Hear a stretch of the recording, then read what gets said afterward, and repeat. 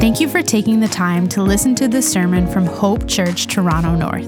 It is our prayer that through this, you are challenged by the Word of God, you are built up in love, and that you are drawn more to the person and work of Jesus Christ.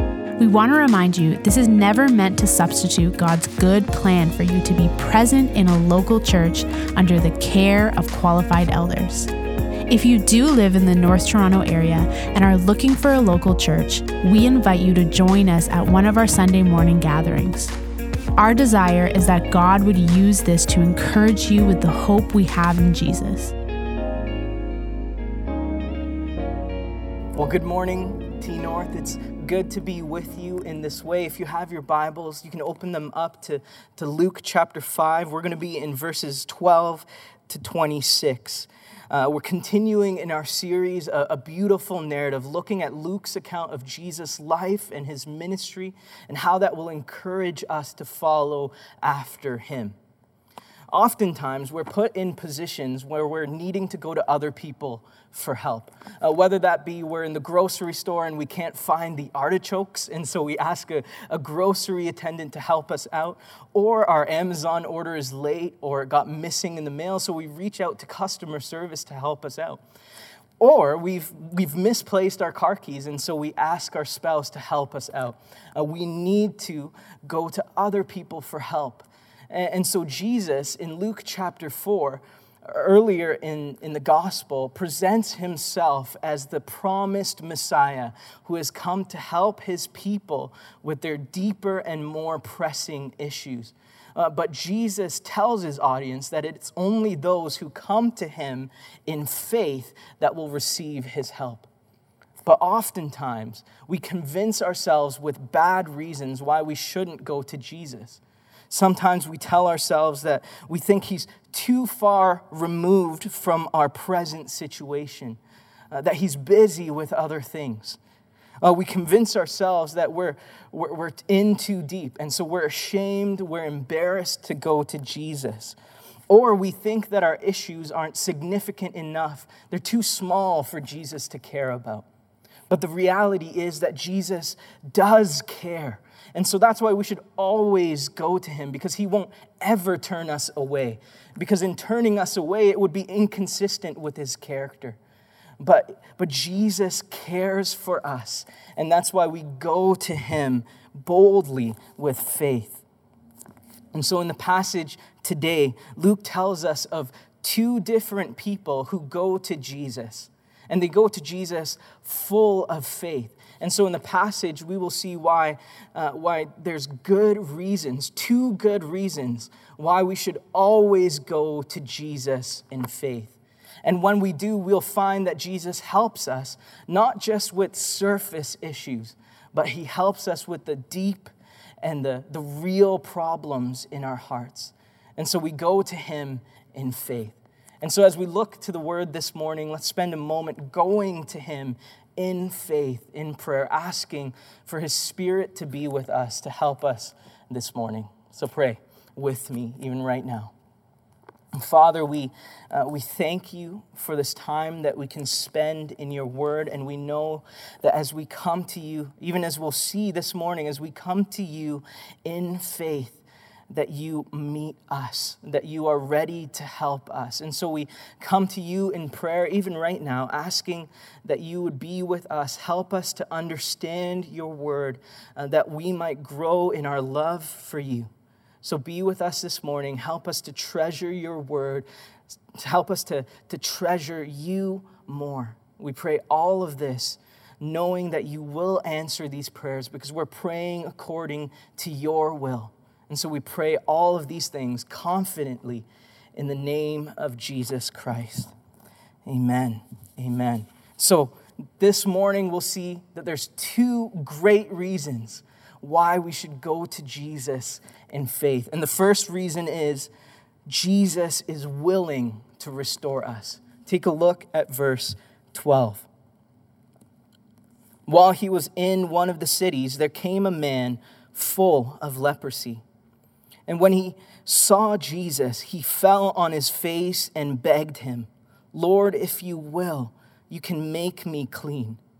And Jesus stretched out his hand and touched him, saying, I will, be clean. And immediately the leprosy left him. And he charged him to tell no one, but to go and show yourself to the priest, and make an offering for your cleansing, as Moses commanded, for proof to them. But now even more the report about him went abroad, and the great crowds gathered to hear him and to be healed of their infirmities. But he would withdraw to desolate places and pray. And so a man full of leprosy comes from outside of the city to meet Jesus as he's ministering in the city. Now, the Old Testament law was very clear how those who had leprosy were supposed to conduct themselves and how they were supposed to act. Numbers chapter 5, verses 1 to 3, it says, The Lord spoke to Moses, saying, Command the people of Israel that they put out of the camp everyone who is leprous, or who has a discharge, and everyone who is unclean through contact with the dead. You shall put out both male and female, putting them outside the camp, that they may not defile their camp, in the midst of which I dwell. And then in Leviticus chapter 13, verse 45 to 46 says, The leprous person who has the disease shall wear torn clothes, and let the hair of his head hang loose, and he shall cover his upper lip and cry out, Unclean, unclean. And he shall remain unclean as long as he has the disease. He is unclean. He shall live alone, and his dwelling shall be outside the camp. Stephen Whitmer describes the leprous person like this. Lepers were instructed to act like funeral mourners because they were mourning their own condition, which was a kind of living death. Ritually unclean, they were required to stay outside of the camp, cut off from the community and from God's holy presence in the tabernacle. This disease, leprosy, was a physical reminder of the seriousness of sin, separation from God and separation from God's people. In the same way that this disease separated this man from God's community, sin separates us from him and worship of God and from God's people. And the only person who can solve this sin problem is Jesus Christ. And that's why we run to him in faith. That's why we always go to Jesus. Look at the way that this man approaches Jesus. Well, verse 12, he falls on his face and he says, Lord. Just like Peter in the passage before, Luke chapter 5. But when Simon Peter saw it, he fell down at Jesus' knees, saying, Depart from me, for I am a sinful man, O Lord. This man, just like Peter, recognized who he was talking to, that he is in front of and in the midst of God himself. And so he says this as an act of faith. The leper says to Jesus, Lord, if you will, you can make me clean. And so verse 13, Jesus sees this man's faith and he responds, and Jesus stretches out his hand and touches him. You can almost imagine the disciples and those who are around Jesus saying, no, don't touch him. He's unclean. See, right now, we're living in a situation, in circumstances where we're called to socially distance ourselves from other people. See, this wasn't a new idea. The Old Testament told us how we ought to act and how we ought to separate ourselves from those who had leprosy. So when Jesus touches this man, he's breaking all of the social distancing rules. See, by touching an unclean person, you were risking that you became unclean yourself. But with Jesus, something else happens. See, Jesus doesn't become unclean, but the unclean leper becomes clean. See, Jesus doesn't become unclean, but he cleanses the unclean leper. He tells the leper I will. Be clean." And immediately the leprosy leaves the man. See, Jesus isn't defiled by our uncleanliness. Instead, he cleanses us willingly. And so to the unbeliever, you need to understand that there's nothing too unclean for Jesus to deal with. See, the devil, he uses shame as a powerful tool to keep you away from Jesus. But Jesus is able to cleanse you if you come to him in faith. And to the believer, likewise, the devil will use shame and accuse you of hypocrisy, saying that you say you're a Christian, but you're still sinning. But we have to understand that the reality in which we stand as Christians is that we have been cleansed. We are positionally righteous before God, and this is a doctrine called justification, that the penalty of sin has been satisfied by the work of Jesus Christ on the cross for us. See, Jesus has cleansed us, but he's continuing to cleanse us. By the power of the Spirit, he prunes us and sanctifies us, and he does this all so that we can bear more fruit for his glory. John chapter 15. "Every branch in me that does not bear fruit, he takes away. And every branch that does bear fruit, he prunes." Why? So that it may bear more fruit. Verse 3, "Already you are clean because of the word I have spoken to you." Jesus is telling his disciples, you are clean, and the work that the Spirit does in you is to sanctify you, is to prune you so that you might bear even more fruit for his glory. And so Jesus, having cleansed this man, gives the guy instructions, telling him to go to the priest so that he can be restored into full fellowship. See, the man had come to Jesus simply to be healed from a disease that would have eventually killed him. But like any good doctor, Jesus addresses not just the symptom, but the cause, the deeper issue. See, the man wasn't just sick, but he was outside of God's people. He was outside the camp. But now, having been cleansed by Jesus, he can go and worship. He can go to the temple. He can celebrate the Sabbath with his family. He can be with God's people. He's no longer outside of the camp. See, Jesus has the power to restore us. And he does this for anyone who comes to him in faith. Those who were once outside, considered aliens or strangers, Jesus brings in and near to him by his work.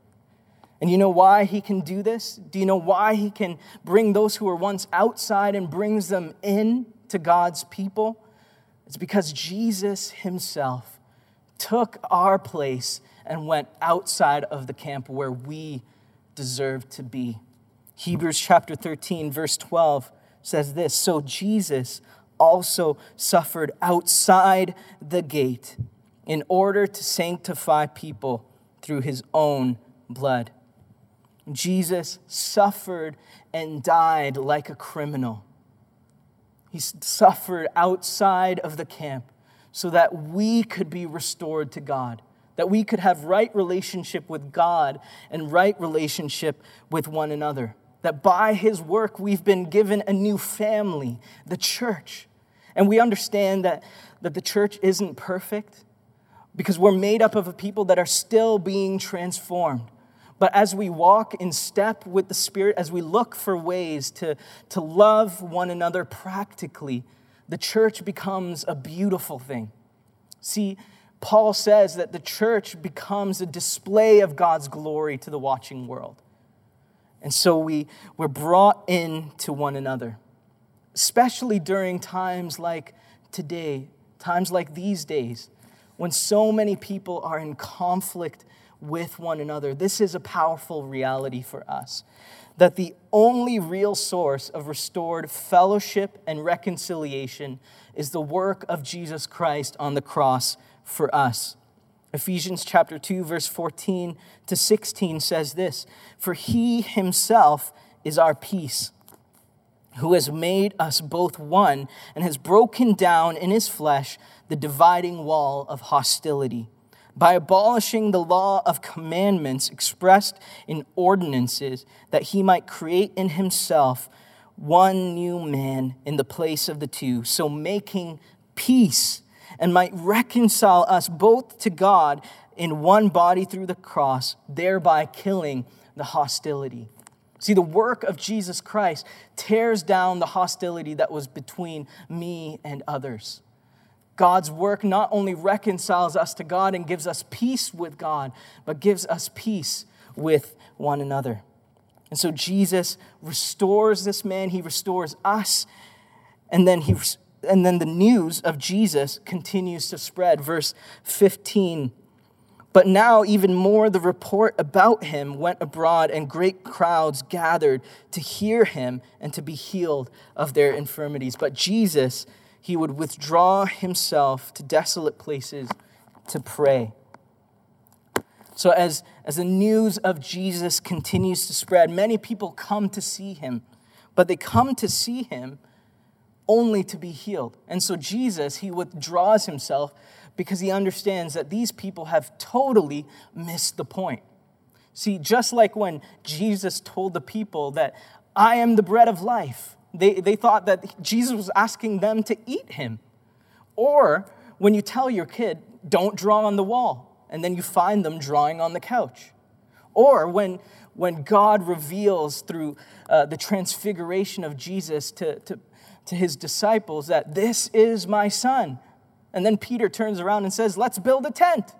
They totally miss the point. See, the healing of the leper was a display that Jesus has come to restore his people to right relationship with God and right relationship with one another.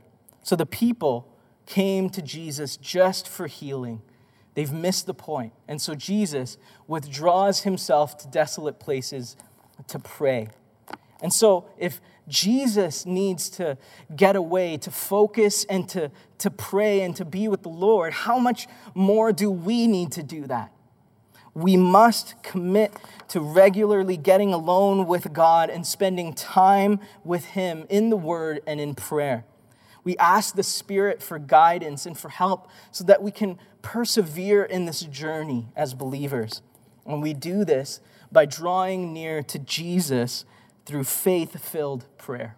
We draw near to him in faith-filled prayer. And so we see that when we come to Jesus in faith, he is willing to restore us. So that's one great reason why we should come to Jesus in faith. But we have another one, that Jesus has authority to forgive us. Take a look at verse 17. On one of those days, he was teaching, and Pharisees and teachers of the law were sitting there, who had come from every village of Galilee and Judea and from Jerusalem. And the power of the Lord was with him to heal. And behold, some men were bringing on a bed a man who was paralyzed. And they were seeking to bring him in and lay him before Jesus. But finding no way to bring him in because of the crowd, they went up on the roof and let him down with his bed through the tiles into the midst before Jesus. And when he saw their faith, he said, "Man, your sins are forgiven you."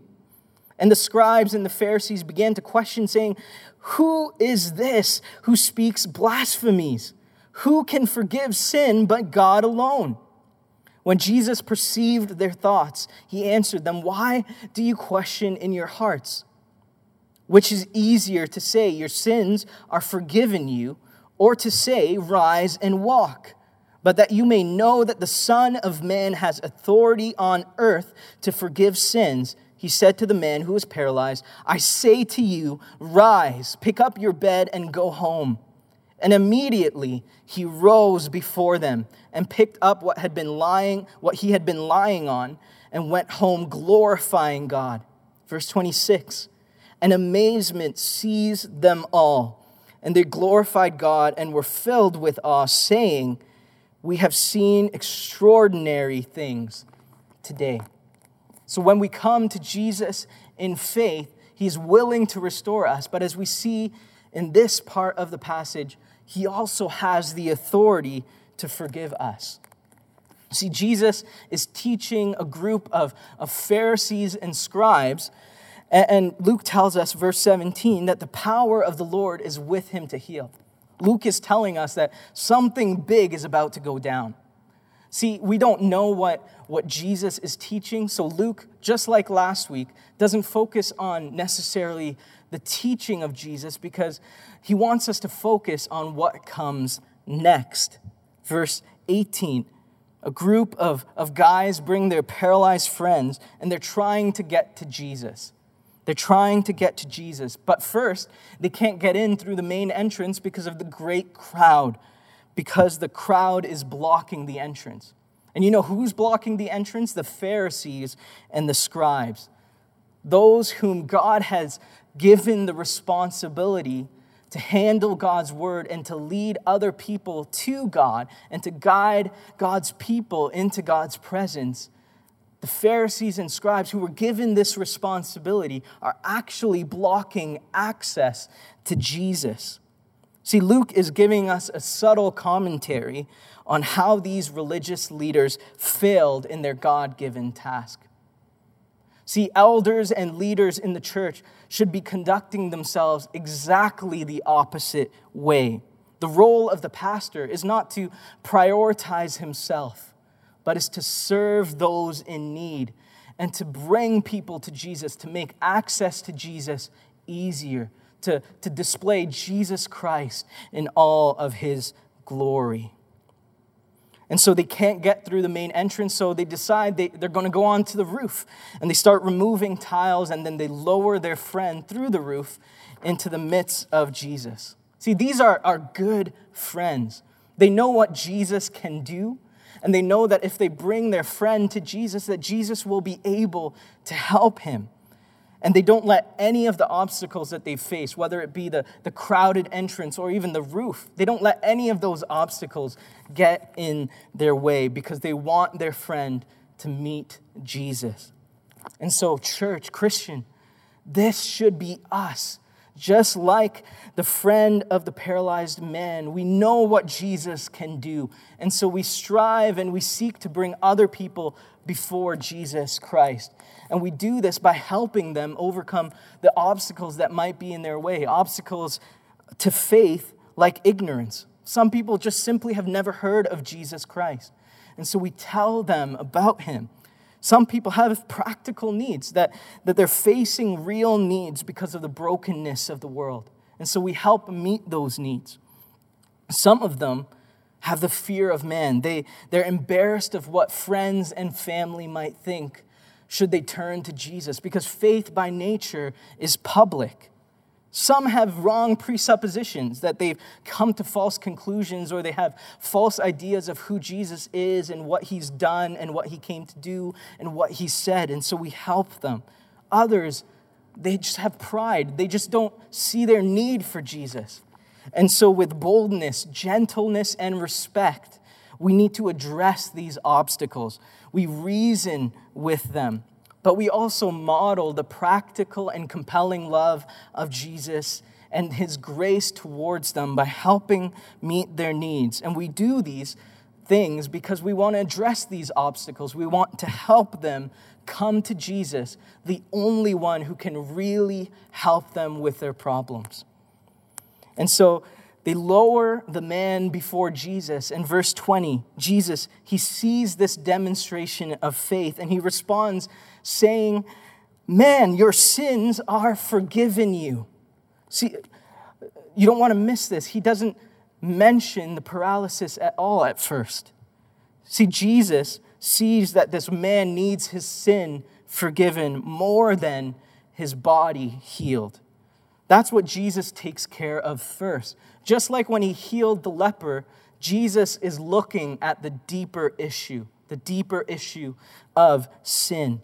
And this man's deeper issue is our issue as well. Romans chapter 3, verse 23 says, "For all have sinned and fall short of the glory of God." This is our common problem as humanity, that we've fallen short of the glory of God by sinning against him. But the good news is that Jesus has the authority to forgive us should we come to him in faith. And so he invites us to come before him. And so for us as Christians, as believers, the reality is that we stand in a position of forgiveness, that we have been forgiven. And that makes us a blessed people. Forgiveness, having that reality of forgiveness, makes us a blessed people. Psalm 32, verse 1, "Blessed is the man whom the Lord forgives, whose iniquity is not counted against them." See, no matter what circumstances we face, no matter the situation that we are in as believers, we are always blessed because we stand in the forgiveness of God. And for the unbeliever, with humility and with respect, I say this, that apart from Jesus Christ, apart from coming to him in faith, and apart from the forgiveness that he alone offers, the consequence is eternal separation from God. But Jesus has the authority to forgive you. Remember what Jesus says to the man, "Man, your sins are forgiven you." Today, in that moment, Jesus forgives him. And so, unbeliever, this day, this moment could be your day, could be your moment. But Jesus requires that you come to him in repentance and faith. And so don't wait. Turn to him in faith. He has the authority to forgive you. So Jesus forgives the man, and then in verse 21, we see that the audience begins to question Jesus in their hearts. They say, only God can forgive sins. And they're right about that. That is a true fact. Only God can legitimately forgive the sin in our hearts. Here's what Thabiti says. What they get wrong is not their assumption about God forgiving sins. See, they're right that only God can forgive sins. What they get wrong, though, is their assumption that Jesus is not God. And so Jesus, he points out that unlike the paralytic and his friends, that the Pharisees and the scribes, the teachers of the scripture, don't have faith. They lack it. They don't believe that Jesus is God. So he turns to them and he says, "Why do you question in your hearts?" See, this question itself should have proved to them that Jesus is God. See, the thing is, Jesus read their minds. They were questioning in their hearts. He read their mind and he read their thoughts and exposed them. That itself should have proved to them that he is God, because only God knows the heart. We don't know each other's hearts. Only God knows the heart. Jesus proved even in that moment that he is who he said he was. Only God can know our hearts. See, the Pharisees and the scribes, they have God in the flesh. They have God right in their midst, but they miss him. They can't see him. They can't see him at all. And then verse 23, so Jesus asks them, which is easier to say? Is it easier to say your sins are forgiven you, or to rise and walk? So what Jesus is saying here is that anyone can say, I forgive you, but it's impossible to verify that reality in the heart of other people. See, it's another thing to tell a paralytic, get up and walk, and actually have the power to back it up. So either you are God and you can forgive sins and heal the paralytic, or you can't and your words are just empty. So Jesus turns to the paralytic and tells him to rise and to go home. And Jesus says that he's doing this because, verse 24, that you may know that the Son of Man has authority on earth to forgive sins. What happens? The paralytic immediately, just like the leper, immediately gets up, picks up his things, glorifies God, and goes home. Just like the healing of the leper pointed to the deeper reality that Jesus has come to restore us in right relationship to God and to others, The healing of the paralytic pointed to the reality that Jesus has the authority to forgive sin. See, Jesus gave the watching audience physical handles for what he had come to do spiritually. Jesus gave them a physical reminder of what he does spiritually. And Jesus does this for us as well. He has given us physical reminders of his authority to forgive sins. Just like marriage vows, the words contained in those promises are accompanied by affection and signs of physical affection. Just like words there are accompanied by affection, God's promise of forgiveness is accompanied by a physical reminder. God's promise of forgiveness is accompanied by a physical reminder. Every time we take communion, every time we hold the bread and the wine in our hands, every time we take it together, and I look forward to that day when we can gather together and take communion together. But every time we do that, we hold in our hands a physical reminder of the reality of God's forgiveness. See, Tim Chester says it this way: all of our senses are thus engaged so that our frail faith might be nurtured. See, you might be full of doubt or guilt or just spiritual numbness, but here is God's promise. You hold it in your hands. You put it to your lips. This is God's kindness to you. This is God's commitment to you. This is God's yes to you in Christ. The forgiveness of sin is not just something I feel. It's an objective reality that took place at the cross. And we have that promise represented in bread and wine. Every time we take communion, it's a physical reminder of what God has done for us spiritually, that he's forgiven us, that we've been redeemed, that we've been made a part of his people. And Jesus does this in his kindness. He gives us physical reminders. And so this sign of raising the paralytic to helping him, healing him so that he can walk again, was a sign that Jesus has the authority to forgive sin. And he proved once for all that he was God, even by doing this. And we see their reaction, verse 26. And amazement seized them all, and they glorified God and were filled with awe, saying, "We have seen extraordinary things today." Notice what happens, though. Notice what happens in their reaction. That they're amazed by what they have seen, but they have completely missed the point. See, Jesus is right in front of him, and he's just proven to them that he can forgive sins, that he is God, that he can forgive their sins. Notice that none of them go to Jesus in faith, that not one of them turns to Jesus and asks for forgiveness for themselves. They just look at the sign and they're awed by it, but they do nothing.